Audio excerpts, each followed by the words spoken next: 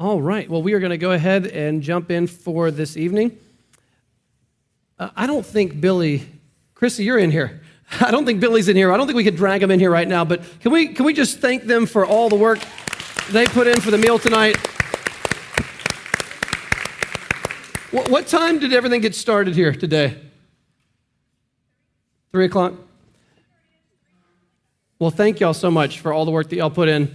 And that if you haven't seen the grill that Billy is using right now, you need to go out and study it, because it may be in the Guinness Book of World Records. I'm not really sure how that thing works. They welded it into the frame of the trailer, so it's an amazing thing. There's only one of those in the world, and it's right there. And I'm not sure the world can handle 2 of those. That's an amazing thing.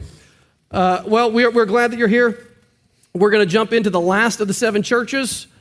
And then we will be, Lord willing, next 2 weeks, we'll be dealing with Revelation 4 and 5, but that's not the 7 churches specifically. So we will be moving on from the 7 churches today. Jared, could you pray for us? And then we'll quickly review the churches up till now, and then we'll jump into the church this week, Laodicea. Yes, sir. Father, we come before you, and we're so thankful for the meal that we were able to have, the way you have taken care of us physically. Lord, you've been so gracious. The overflow of your grace, you've given us one blessing after another, and we're thankful, but I imagine that doesn't compare with our thankfulness for what you've done for us spiritually, that while we were yet sinners, that the Lord Jesus would give his life, that you would send your Son, that now you have given us an imputed righteousness into our account, the great exchange, as you took our sin and we get your righteousness. And so, Father, we're just overwhelmed with that. And today, as we look at this church in Laodicea, we ask that you would help us to discern all that we need. Lord, I pray that we would take these warnings into our own hearts about the pride that they were just infected with. And Lord, that we would count on your discipline, that we would appreciate your discipline, we would love your discipline as you make us more like our Lord Jesus. So we commit this evening to you now, so grateful. Thank you for Billy and the Dudley family for their incredible work and providing supper for us. We're so blessed. And we commit our days and our lives to you in Jesus' name, amen. Amen. Well, Jerry suggested, I thought this was a good idea, that we would show just quick little summaries of the 7 churches up till now, and these are plagiarized directly from Kevin DeYoung. So these are Kevin DeYoung summaries, and they're worth a hearing. We'll walk through these real quick on the screen here. So number 1, the first church, Ephesus, was your loveless fundamentalist church. They were orthodox, moral, hardworking, but had lost their first love for the Lord and for others. They were doctrinally sound, but lacked true love. To them and to us, Jesus says, love. Number 2, Smyrna was your persecuted 1040 window church. They were afflicted, slandered, impoverished, yet they were spiritually rich. They were vibrant but fearful. To them and to us, Jesus says, be faithful. Number 3, Pergamum was your underground college ministry church. They were faithful and passionate in witness, but they had compromised with the world. They had accommodated to the sexual immorality and idolatry of their culture. To them and to us, Jesus says, be discerning. Number 4, Thyatira was your warm-hearted liberal church, strong in love, at least as far as they would define it, in faith and in service, but they undervalued doctrinal integrity and moral purity. They were loving, but seriously and sinfully over-tolerant. To them and to us, Jesus says, think. Number 5, Sardis was your flashy, successful, shallow megachurch, perhaps like a church in the Bible Belt that is filled every Sunday, but with nominal Christians and hypocrites. They had a great reputation, but in reality, they were dead. To them and to us, Jesus says, wake up. Number 6, Philadelphia was your small storefront church in a rundown part of the city. They felt weak and unimpressive, but they had kept the word of God and had not denied his name. They were a struggling yet spiritually strong church. To them and to us, Jesus says, press on. Number 7, tonight's church, Laodicea, was your ritzy, influential church out in the nice part of the suburbs. They thought that they had it together. Their lives were comfortable, but they were as spiritually poor as they were materially rich. The church was filled with affluence and apathy, two things which too often go hand in hand. To them and to us, Jesus says, be zealous. So just, I know we've done this on the last few weeks, but just any reflections just as we think about all the churches together. Any takeaways again? I know we talked about this some before. Yeah, it seems like it's so interesting, isn't it, that the churches that feel like they're doing well, that's not at all the case. And for the ones that are struggling and for the ones that are being attacked from all sides, those are the ones that the Lord commends. The ones that they don't look spiffy on the outside, they're really doing well in the Lord's eyes.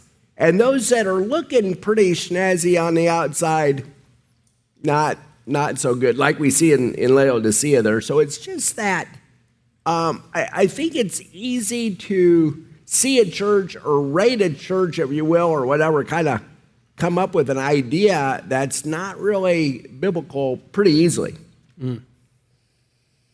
I'm good. Okay. I'm ready to jump in. No, fair enough. Just a quick word about the founding of the church in Laodicea. We get one tiny glimpse. I'll just do this really quickly here. And again, you can look at the screen for the sake of time. In 1 Corinthians 16, Paul says, but I will stay in Ephesus until Pentecost, for a wide door for effective work has opened to me, and there are many adversaries. So you remember, this is Paul's third missionary journey. He spends 2 years camped out in Ephesus. Acts 19 tells us about this. Remember this?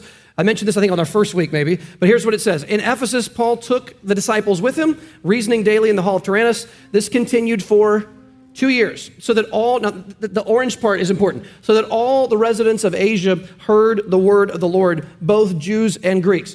So when you see all the residents of Asia, that's that whole middle part of the picture there, including the churches in Revelation.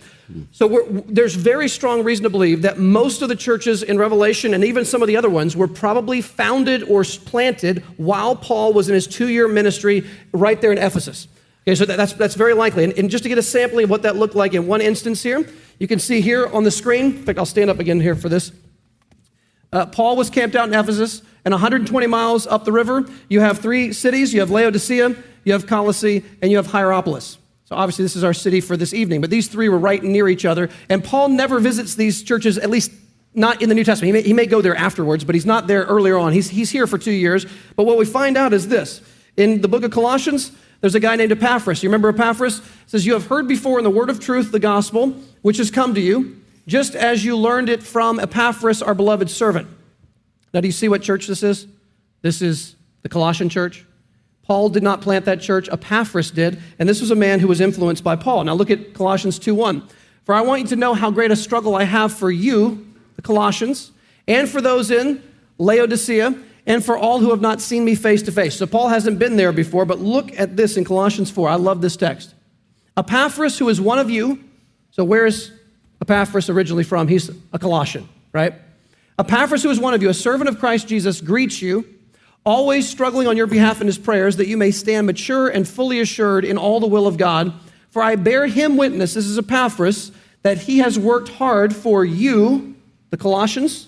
We think he planted that church. I mean, he did. That's what Paul said in the first chapter. He's the one that brought the gospel to them. So he's worked hard for you, Colossians, and look, and for those in Laodicea and in Hierapolis. And Doug Moo, who's a great New Testament commentator, he argues Epaphras was probably the founder of churches in all 3 cities. And this verse makes it clear that he continued to exercise pastoral oversight over those cities. So when you zoom back out here, Paul was here for 2 years, and Epaphras probably came from his hometown of Colossae up here for maybe work or trade. He saw Paul preaching in the hall of Tyrannus, was apparently converted there, and he went back up the river valley, and he apparently planted churches in all 3 cities.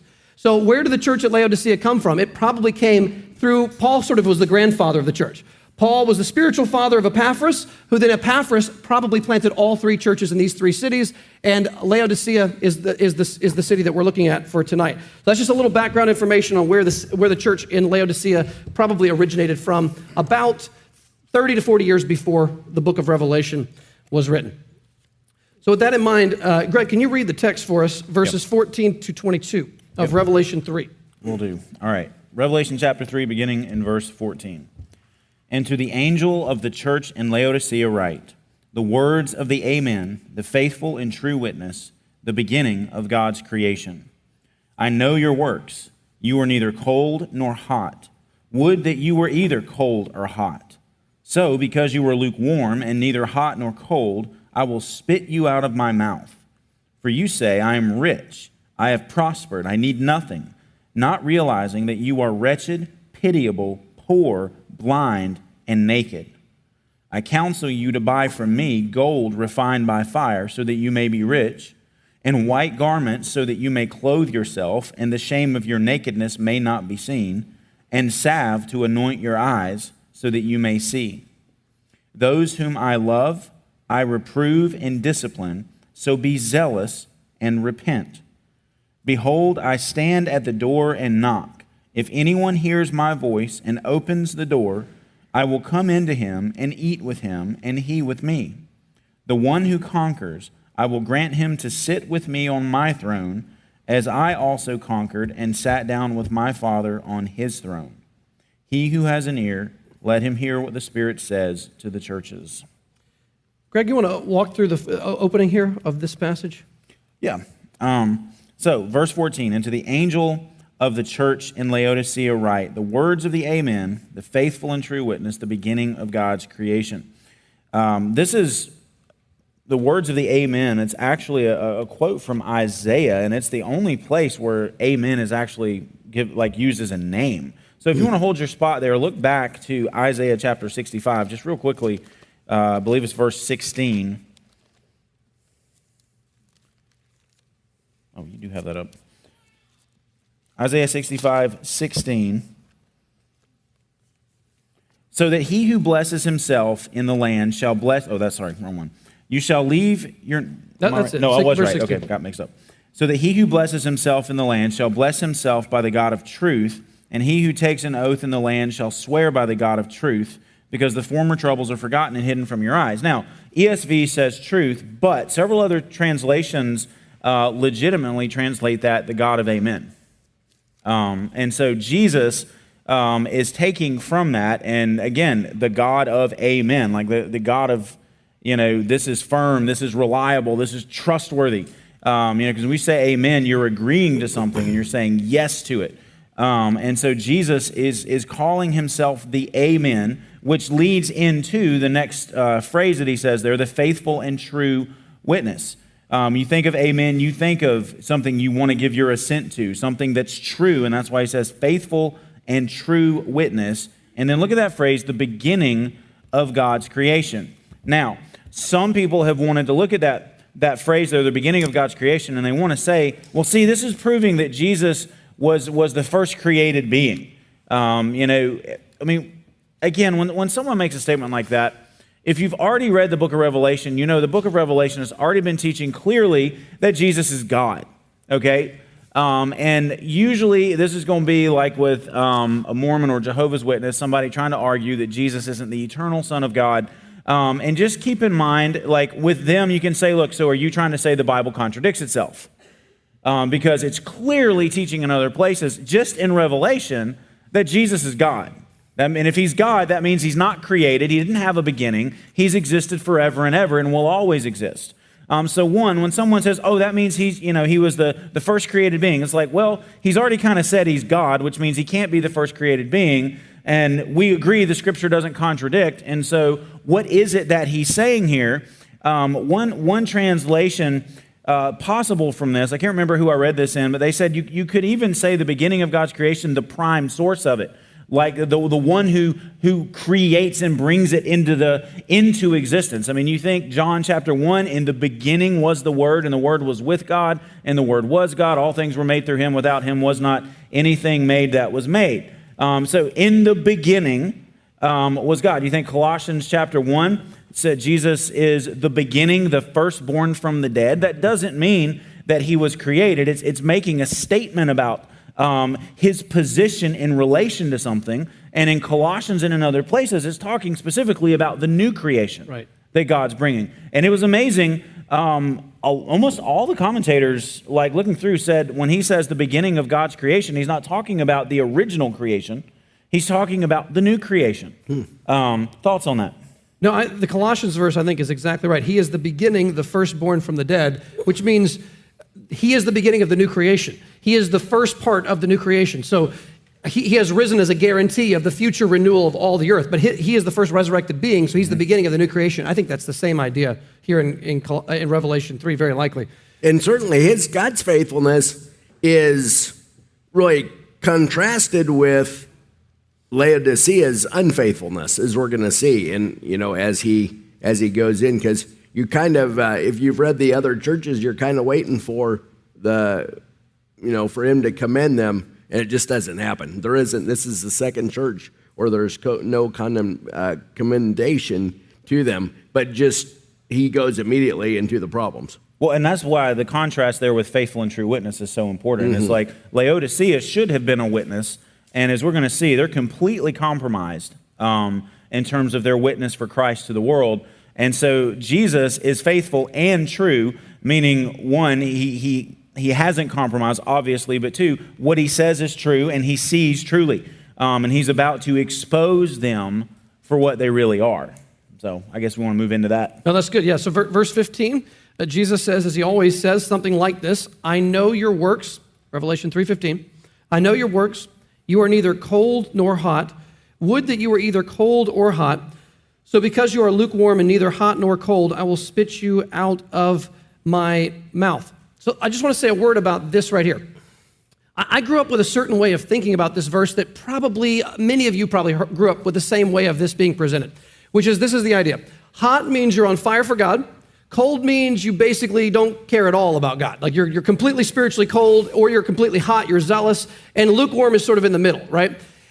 I grew up thinking that's just what it means. That's why I've always heard people present it as that. But there's a pretty massive consensus now amongst scholars that I think that's not the right way to read this. And here's what we actually think it means. So stick with me just for 1 second. If you look at the screen, this is a picture from Hierapolis, which is the city right near Laodicea.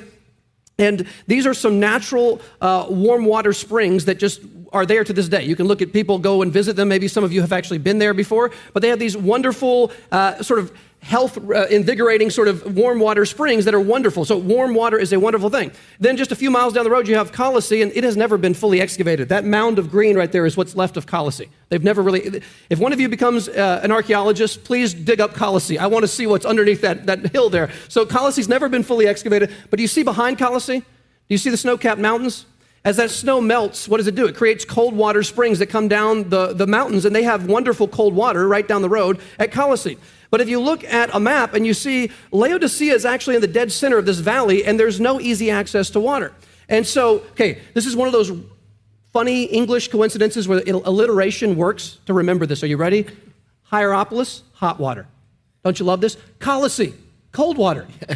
Laodicea, lukewarm water. How could this possibly? It's amazing. So that's just a little coincidence, but it's easy to remember that. And here, these are some of the still existing water pipes, essentially, that they use to pipe water 5 miles from the south all the way up to the city of Laodicea. And there's mineral buildup inside these things. They can tell that there was high mineral levels in this water. And by the time the water got to the city of Laodicea, guess what? It was lukewarm and pretty disgusting. I actually read, one scholar quoted an old person from the time period who mentioned the disgusting taste of water in Laodicea. He's like, get away from the Laodicean water, it's disgusting. So it is actually affirmed even by non-Christian sources. But do you get the point here? Here's the point. Warm water is wonderful and useful. Down at Hierapolis, it's health-giving, it's great. And guess what? Cold water is also wonderful and useful. Who doesn't want a cold glass of water with their meal after a hot day of work? So warm is great, cold is great. You know what's not great is lukewarm. Lukewarm's good for nothing. And I think it's actually a way of Jesus saying, not that I wish the church was either on fire or completely blaspheming Christ and cold and dead. That doesn't make sense. Why would he want the church preferring it to be cold rather than lukewarm? I think he's saying the church should be good for something, not good for nothing. Right? Whether it's warm and useful and enjoyable, or cold and useful and enjoyable and refreshing in different ways, be something beneficial to the world around you. Don't be gross, nauseating, lukewarm, mineral-filled, nasty water. Don't be the good-for-nothing water in the middle. Thoughts on this analogy?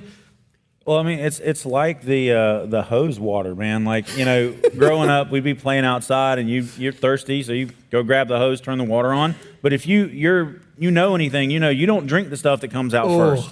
It's hot. It's disgusting. Might even have something growing in it. You want to flush it out, and when the cool comes, it's like, oh yeah, there you go. You test it on your hands because that's safe.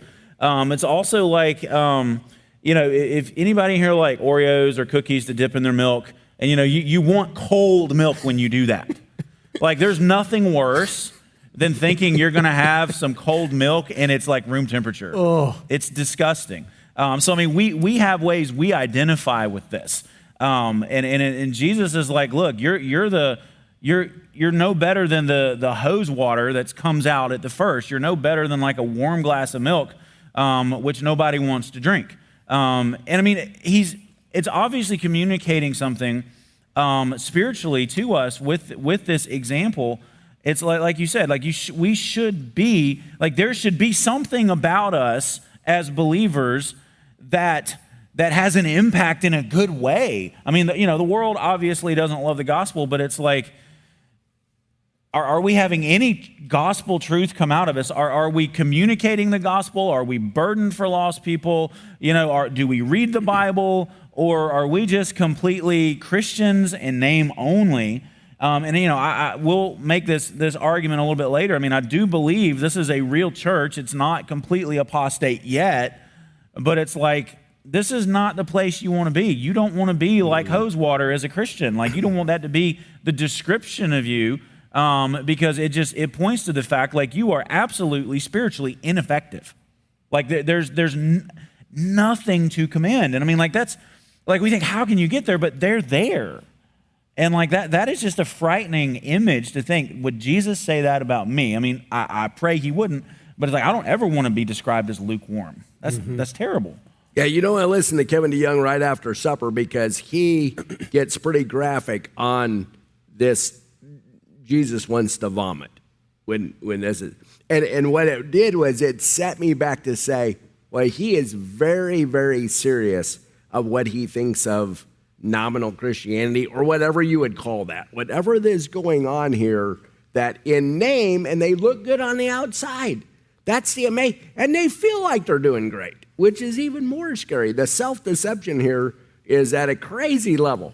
And boy, DeYoung went on and on about more than you want to hear about vomit, but how absolutely just disgusting that is. And, just and so it's a good warning to us to say, this is, where maybe a lot of us have been, and we just don't ever want. It's a great warning. No, that's a great point. And let me say a word about what you're kind of mentioning a minute ago.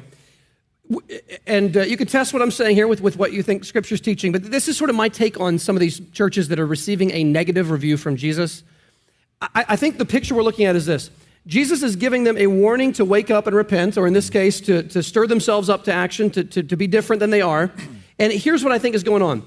Whether or not the people that make up this church, whether they're actually born again, is going to become clear very soon after they get this letter and how they respond to the letter. You see what I'm saying? Because we've talked about how a genuine Christian can have temporary times where they struggle with sin and they can give in to sin and they can even commit willful sin, but that can't last for a long period of time. And if someone calls me on my sin when I'm committing some sin, or if Jesus directly calls me on my sin, Scripture calls me on it, here's the question: how do I react? Because if my reaction is, I don't want to hear that. Don't get in my business. You got no right to judge me. Don't tell me how I should be living or how I shouldn't be living or what I should be believing. Get out of my way. The more I react like that, what am I starting to show? I'm starting to show that whether I'm really a Christian is starting to become more and more questionable, to the point of going, I don't think this guy is a Christian, right, at a certain point. And however, Christians can struggle. Another classic is David's famous sin with Bathsheba, but here's the point there. When Nathan confronts David, if David would have said, okay, have Nathan killed, because he just called me out, I don't want to hear that again. Have him put to death because I'm the king, kill Nathan, and I'm going to keep doing what I'm doing. we would start to go, okay, David does not look like he's born again. He's now looking like an apostate, like he is leaving the faith. But that's not what David did, because David was truly born again. God does not let go of his sheep. And so how do the true sheep of God respond when they're called out for real sin? They go, I can't believe I've done what I've done.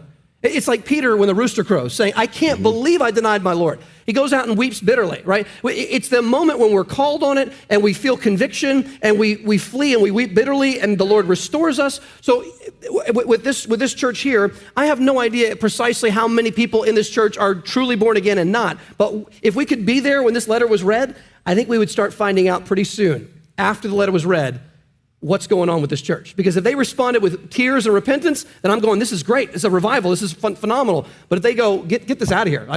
Get this letter out of our face. How dare John speak this way when, of course, it's Jesus. If they said that, then we go, okay, Jesus is about to remove the lampstand, right? That's what he threatened Ephesus. If you guys don't repent, what am I going to do? I'm going to take away your status as a church in my eyes. I'm going to take the lampstand, which represents my presence with you, and I'm going to say, okay, if Ephesus won't repent, I'm removing my presence. I'm taking the lampstand out of the church, in which case they may still have the church sign out in front of their building, but Jesus is no longer calling it a church. That's when you get into terrifying territory. So the question is, how do we respond when we are called on our sin? I do think it's important, too, thinking of that, like, sometimes whenever we're confronted, like, it takes us a moment to get to our senses sometimes. And so don't just, if somebody is doing something they shouldn't be, they're sinning, and you call them on that, and they, at first they're going, whatever. Don't immediately assume they're not born again because of that initial response. A lot of us, we hear what someone says, we go our way, we think about it, and as we ponder it and, think through what Scripture says, it's like, oh my goodness, the Holy Spirit brings conviction, and we realize, and they call you, hey man, you were right. I was, this, that, and the other, and I please forgive me. I'm repenting of this. Don't immediately say, well, they didn't respond, 100% quickly with, okay, you're right, I repent, I'm sorry. Like, give it a little bit of time. Sometimes the way we work, it takes a little bit for us to think over stuff, or someone to think over what's been said. But that's why if you rebuke somebody, pray that God will use the truth to bring them to conviction. Like you don't just say it and leave it, oh well. No, pray earnestly. Pray earnestly for God to bring conviction if it's not immediately received. I think the thing we're getting at is repentance is inevitable for the believer. Right. Like that's because we've said this before. We need to say it again. One of the simplest ways of distinguishing between a Christian and a non-Christian is not to say, well, Christians aren't sinners anymore and non-believers are. The difference is Christians are repenting sinners, meaning when we sin, God, by His grace, has so shaped our conscience, and uses the Word, uses other people, uses a sermon or whatever to bring conviction so that we realize, wow, that was wrong, that was sinful. God, forgive me. If I need to go make it right with somebody, I will. Like repentance is inevitable for the believer. It's not something that can be delayed indefinitely, even if you rebuke somebody over something and they don't immediately repent. Like, keep praying, because we know through our prayers and the work of the Spirit, God's going to bring them to repentance. So the prayer for someone to come to repentance is just as important as actually saying what needs to be said to that person. So don't discount either one. Don't just pray and never rebuke somebody, but don't just rebuke and never pray. Do both. And I like what you're saying. We need to be open to that rebuke ourselves, for sure. Let's not be trying to call them self-satisfied and self-sufficient. And that is just a bad place to be. And so, Greg, your point is really well taken. We need to be quick. Isn't it the quicker the better, right? When someone does rebuke us, let's not lash out. Let's not be defensive. Because, really, we talked about this in Sunday school a little bit the other day, where Spurgeon heard the ladies in one of his churches said, somebody's saying all these untrue things about me. And he just said, well, just be thankful they're not saying all the true stuff about you. And I think there's really something to that. We are far worse inside. And you know this, our thoughts are. So when someone calls you out on something, I think it's really wise for us to say, hey, thank you. Let me repent of that. Let me, ask the Lord to change my heart here. and really be receptive and even inviting. Wouldn't that be a great thing for our church to be inviting of other people to come alongside of us and to rebuke? It's accountability, to really have a good group of accountability around you to help you grow, because they're going to see the spots that sometimes we don't. Can I make one quick suggestion on that? Because this is something I have to work on, because I tend to be a little defensive. And I'm just being honest here. Something I work on is, instead of immediately bowing up, whatever, it's like, I'm going to think about what you said. I don't like it in the moment, but I'm going to think about it. And usually once I get over the initial emotion of being called out on something, and I think it over a little calmly and quietly, I'm like, I see exactly what's being said. They're right, and then I can go deal with it. So if you struggle with being a little defensive, like on the front end, instead of lashing out, say, all right, I'll think about that. I don't really like it, but I'm going to think about it because I probably need to hear it. Give me some time, and I'll get back to you. Have some strategy like that, and that will help. And I've said this before, but when we get called out on something, the two sinful responses we're most likely to do, I think this is universal in the world. You see this all the time. You've probably done it. Number one is to call out the other person's problems, right? I've got a problem. Well, I've got a few problems of yours that I would like to mention right now. In fact, I've got a short list in my pocket if you want to. So that's one thing. The other thing, and I think this is more common in churches, is the pseudo-fake, well, I'm just terrible at everything, I'm just a failure. Yeah. That one I think is more common in churches because it sounds humble, but it's actually not. I get called on one issue that I need to think about, and I go, well, I'm just an absolutely terrible father or husband or whatever. I'm just absolutely a loser. I'm a failure. I'm awful. And the only reason you say that is so that the person says what? Well, actually, you're great. You're the best. You're wonderful. We love you so. You're a fantastic father. So no, don't beg for compliments by doing this fake attack on yourself. No, just the biblical way to handle it is like you just said. Say, man, I never love to hear it, but I'm going to think about it. I'm going to pray about it, and I really want to think through what you said because you may be right, and I need to know if you're right because it matters, and I need to make some improvements if you are. And I think that's the way we need to deal with it. And I think, don't you think it's a real measure of our spiritual growth, maturity, is if we can handle a rebuke when a brother or sister comes that really is trying to help us, to be really good about just saying, yeah, I thank you for saying that. And I like your idea there, Greg. Let me think about this, because you have to be right. There's got to be some. And even if they're 92% wrong, there's that 8% we ought to fix, don't you think? Let's take whatever it's worth and run with it and grow. So, but 17 is a frightening verse, isn't it? With where they go here, they say, for you say, I am rich, I have prospered, and I need nothing. And then, so you say there's a three-prong idea there that's terrible. They're rich. It's not wrong to be rich, right? But they felt like they were rich, probably physically and spiritually. I have prospered. I need nothing. I think I read that there was an earthquake in 80, 60. Is that right? And they had kind of not accepted the help that someone was willing to give them. Is that pretty accurate? The imperial help? Unlike, was it Philadelphia that we talked about, needed Rome's help, and Laodicea, they said, no, you're not going to help us, and all the rich people in the city rebuilt the city. So they're like, look at what we did. We didn't need any outside help. So go ahead, Jerry. Sorry. No, that's... And so you kind of see the Lord calling them out on their self-sufficiency. That is just a deep, and again, which of us isn't struggling with that? I'm thinking probably today, that we feel like, we kind of handle this, we're all right. And it causes a lack of prayer, a lack of dependence. It's not good for us to be independent like that. And that's what the Lord's calling them out on. Yeah, so let's read it one more time. Verse 17 is so important, I think. For you say, this is what they say about themselves, I am rich, I have prospered, and I need nothing. Not realizing that you are wretched, pitiable, poor, blind, and naked. I heard, and this made me laugh, one pastor said, imagine you're walking down the road in, I'll just say Athens tonight, right? You're walking down the road and a homeless person is coming towards you, and they say they look particularly just in an awful state. That this person looks physically just wretched, poor. They may be literally nearly naked in terms of their clothes or just barely there. And this person, as they're walking towards you, says to you, I am rich. I have prospered. I need nothing. You would be like, what is going on right now? Like, how could you be so off on your own self-perception? How could you be so blind to the reality? Everyone can see it. Like, everyone around you can see you're in a bad place. And yet the person says, I'm doing great. I'm prospering. This is awesome. And it reminds me of the Corinthians. Remember, Paul said to the Corinthians, you guys think that you're already reigning. You guys think that you're already kings.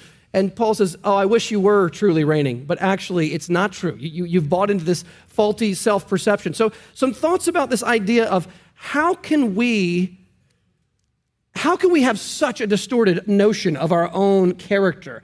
Because these people have it not a little off. It is 100% backwards.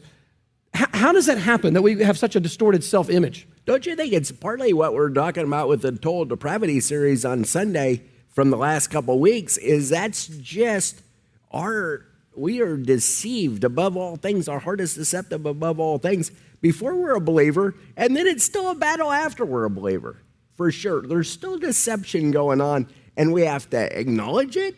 And then don't you think, too, to go to the Lord, like in the psalmist, maybe 139, search me for my evil thoughts, my hidden faults. We ask the Lord to search us and to reveal those things. And oftentimes he'll do it through his word. That was great. I was so encouraged by Hank today talking about that. Sometimes he'll do it through other people, I think. Oftentimes he'll do it just when we least expect it. But God's faithful. He doesn't want us to live in this self-deception. He wants to reveal these things to us and then for us to humbly admit, confess, and repent. Run the other way from that. Well, even for the believer, like you're saying, Steve Lawson had a statement that has stuck with me. He's like, sin will make you stupid. And he's absolutely right. Mm-hmm. And even for the Christian, if we're honest enough with ourselves, sometimes when we're acting stupid, it's because we're being sinful. Mm-hmm. Because if we're thinking rightly, we're not going to be acting that way, having that attitude, speaking that way, treating others. And so if we're acting stupid in the sense that we're going against what we clearly know Scripture to teach, then we say, okay, self-examination here.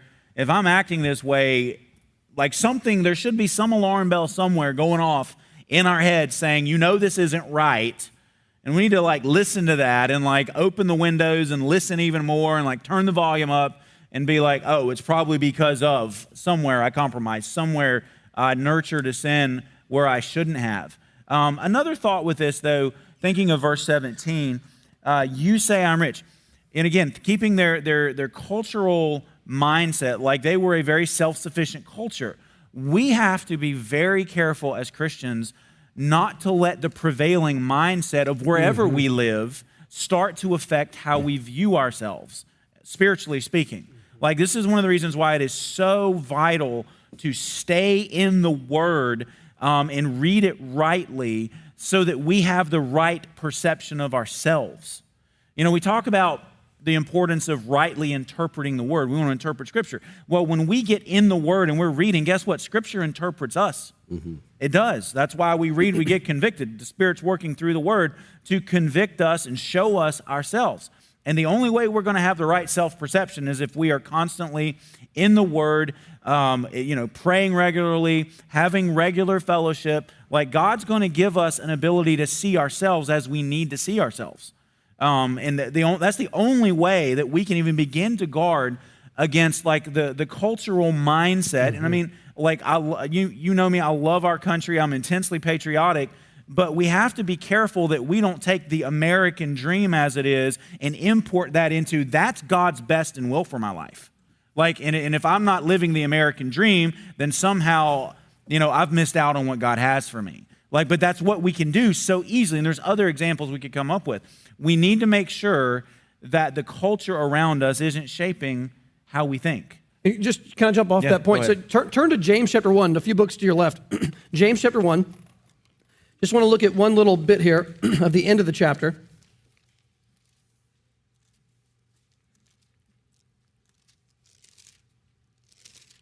So just real quick, James 1:21, just read a few verses. This goes back to what Greg's saying about our approach to God's word versus culture. So James 1:21, therefore put away all filthiness and rampant wickedness, and listen to this, receive with meekness, so humility, the implanted word, the gospel and God's word, receive it meekly with humility, which is able to save your souls. Be doers of the word and not hearers only, deceiving yourselves. So here's one way we deceive ourselves. We hear, but we don't do. Verse 23, for if anyone is a hearer of the word and not a doer, he is like a man who looks intently at his natural face in a mirror, for he looks at himself and goes away and at once forgets what he was like. But the one who looks into the perfect law, the law of liberty, and perseveres, being no hearer who forgets, but a doer who acts, he will be blessed in his doing. So you see here, the law is compared to looking in a mirror, the law of liberty, looking in a mirror. And when you look in the mirror, you're seeing what's wrong, right, with your face. If you got food on the side of your face, you don't know about it, you go to the bathroom and you're at the restaurant, you look in the mirror, you're like, how long has that been there? I've been talking to people for half an hour. This has been on the side of my face, this ketchup here, and you wipe it off, right? The point of the mirror is to fix what's wrong, right? That's the whole reason we have mirrors, unless a few of you, it might be just admiration. We won't ask for a show of hands, but for most of us, we're like, okay, how do I fix this mess, right? That's what you do. You look in the mirror, how do I fix this? So here's what God is saying. My law is like a mirror. We look intently at our face in the mirror of God's word, and God's word says all of his commands back to us, and we start measuring it with our own character, and we're going, yikes, I'm falling, I'm complaining, right? I'm not being thankful. I'm not praying without ceasing. I'm not loving as I should. I'm getting irritable. And you see that in God's word, and you look at your own self, and you go, oh, today I've failed. I can see areas I've failed. Okay, now, if I just walk away and go, okay, I figured out what's wrong with me. I read the Bible. I figured out what's wrong. I even prayed a prayer, and I walked away, and nothing changed. I am going to be close to becoming a Laodicean, because now I think I've just done something, because I read the Bible, and I heard what was wrong with me, and I maybe even heard a sermon that told me what I needed to do, and I thought that's exactly what I need to do. And then I went out and did nothing about it. I forgot what I looked like the second I walked away from the mirror.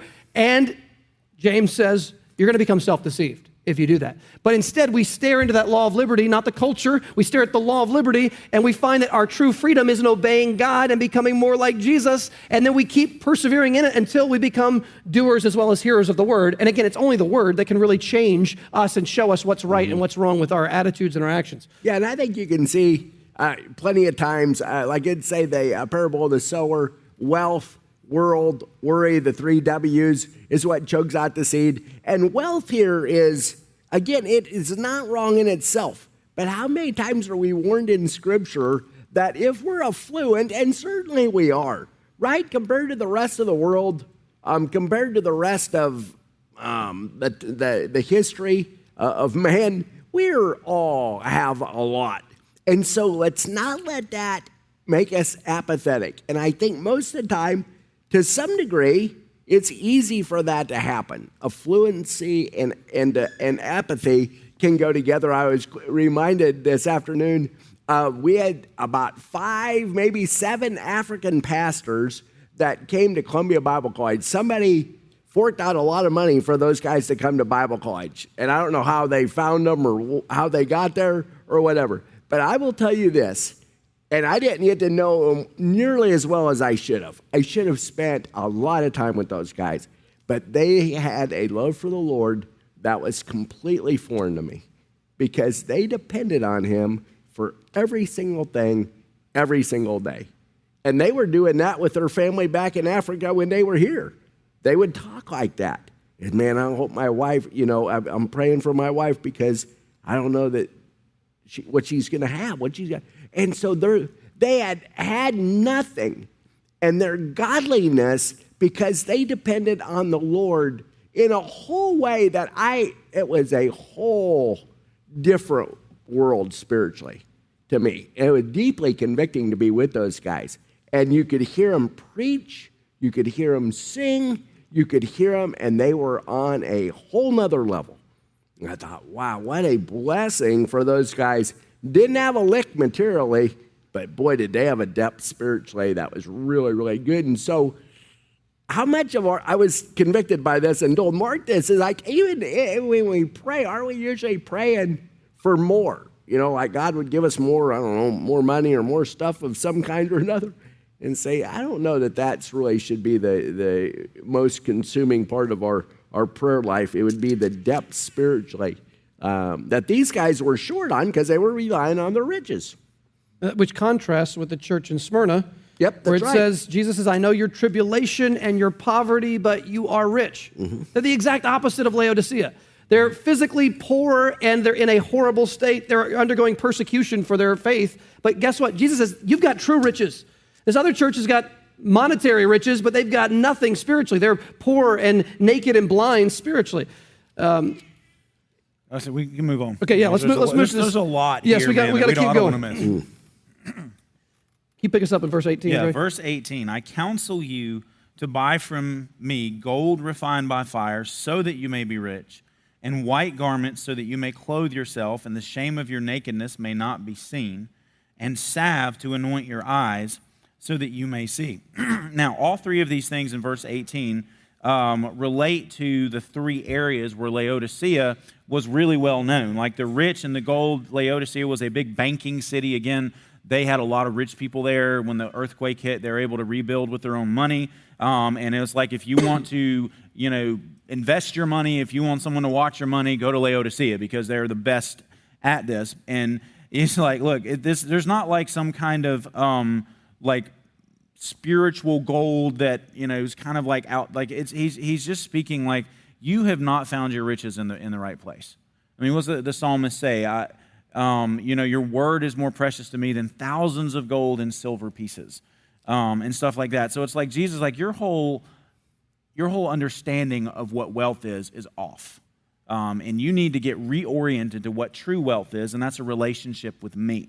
The second thing he mentions, white garments, so that you may clothe yourself, and the shame of your nakedness may not be seen. Laodicea was well known for a specific wool that was unique to where they were. It was a black wool, which was, it's not typical.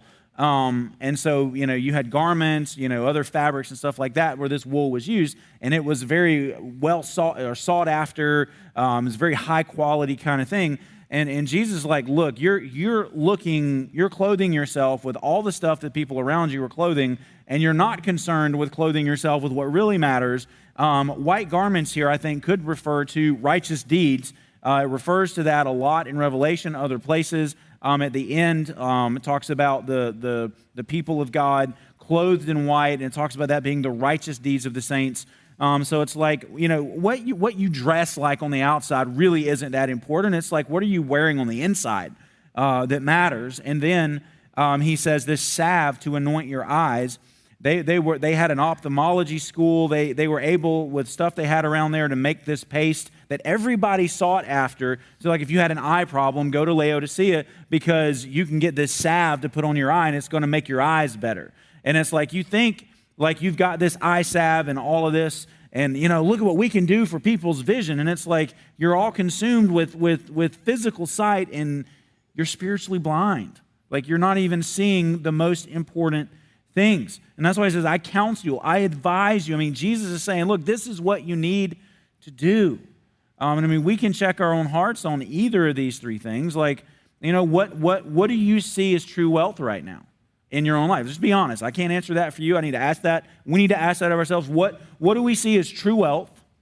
What do we see as kind of the status, like what we can wear, what's going to identify me as, and give me worth in that sense? And then the last one, what do I think actually, we think, I can see, and I've got insight, I've got knowledge.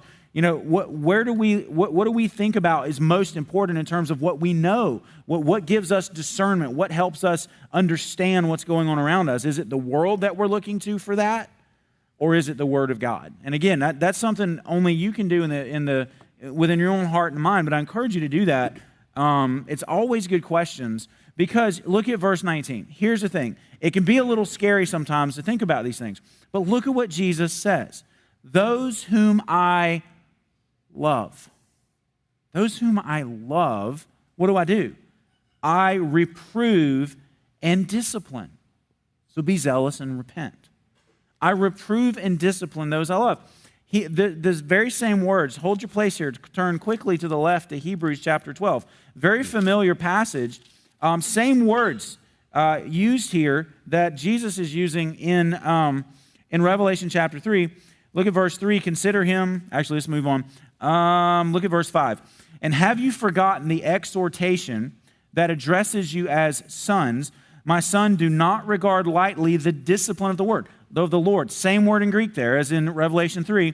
Nor be weary when reproved by him. Same word for reprove. For the Lord disciplines the one he loves. You got the verb form of discipline, and you've got like the noun form at work here. And chastises every son whom he receives. It is for discipline that you have to endure. God is treating you as sons. For what son is there whom his father does not discipline? Think also 2 Timothy 3:16. God talks about all scriptures breathed out by God, profitable for reproof. Same word.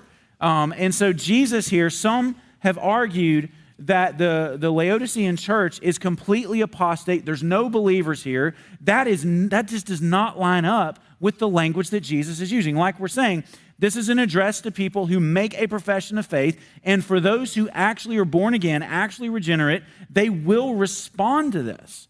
But Jesus is not talking to this church as though they're completely apostate. They're right on the cusp. If they don't heed his warning, if they don't repent, if they don't become zealous, then it would be right to say, yes, you are apostate, but we can't make that designation because Jesus hasn't made it yet. Okay, and that's just so important. How does God work in our lives? What's one of the evidences, Hebrews here and here, is that he loves us, is that he disciplines us, that he reproves us, he corrects us, he exposes our wrong. That's what the word reprove means, to expose sin, to try to bring conviction, like you point out something to either to you or you're pointing it out to someone you're reproving. Look, this is wrong, and you should feel bad about it. That's reproof. That's exactly what Jesus is doing here. He's trying to wake them up. And he's treating them as still, look, you're my church. The lampstand's still there. It's still burning. It might be dim, but it's not out completely yet. And so he's not treating them yet as fully apostate. That's why the thing about, I'm going to vomit you out of my mouth, literally, that's the threat of what will happen if they don't respond with repentance. If they don't, Jesus says, I'm going to spit you out of my mouth. You're no longer going to be a church. But if you do respond positively, then I'm going to delight in you. It's like you're saying. Just a couple of things here. I know there's a few more things we want to address here before we're out of time, and we're running low on time. But look at the screen real quick, just a cross-reference here. What does Jesus mean about buying from him? Because you could say that means earning your salvation. Well, of course, that's not what Jesus means. Good night. That's not what the Bible's teaching. But here's a good cross-reference for buying. What does Jesus mean? Come buy from me gold. Buy from me these things. Isaiah 55.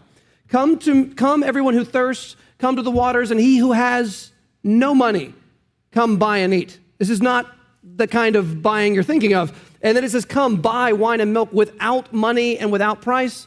Why do you spend your money for that which is not bread, and your labor for that which does not satisfy? Listen diligently to me and eat what is good, and delight yourself in rich food. Incline your ear and come to me. Hear that your soul may live, and I will make with you an everlasting covenant, my steadfast, sure love for David. So what is the buying here? It's free grace buying. It's Jesus saying, I've paid it all, just come and take it from me, and you will have all that you need.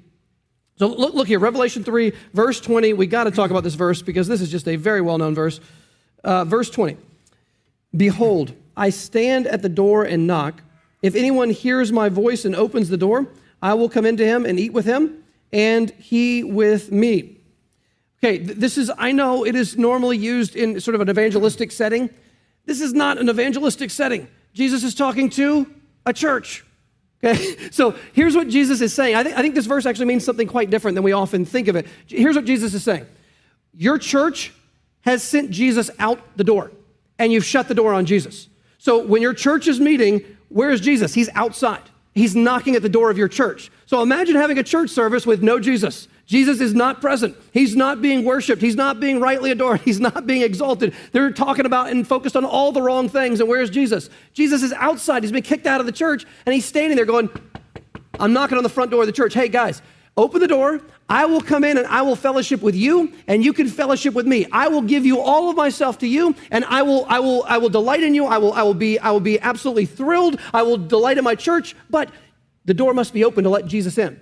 And yes, we do believe that in the sovereignty of God, God works within us to make us willing to open the door. That's certainly true. But it doesn't change the analogy that Jesus has been basically removed from the church. And he's saying, let me back in, let me eat with you, and I will have fellowship with you and you with me, which is kind of a preview of the Messianic banquet, which is to come.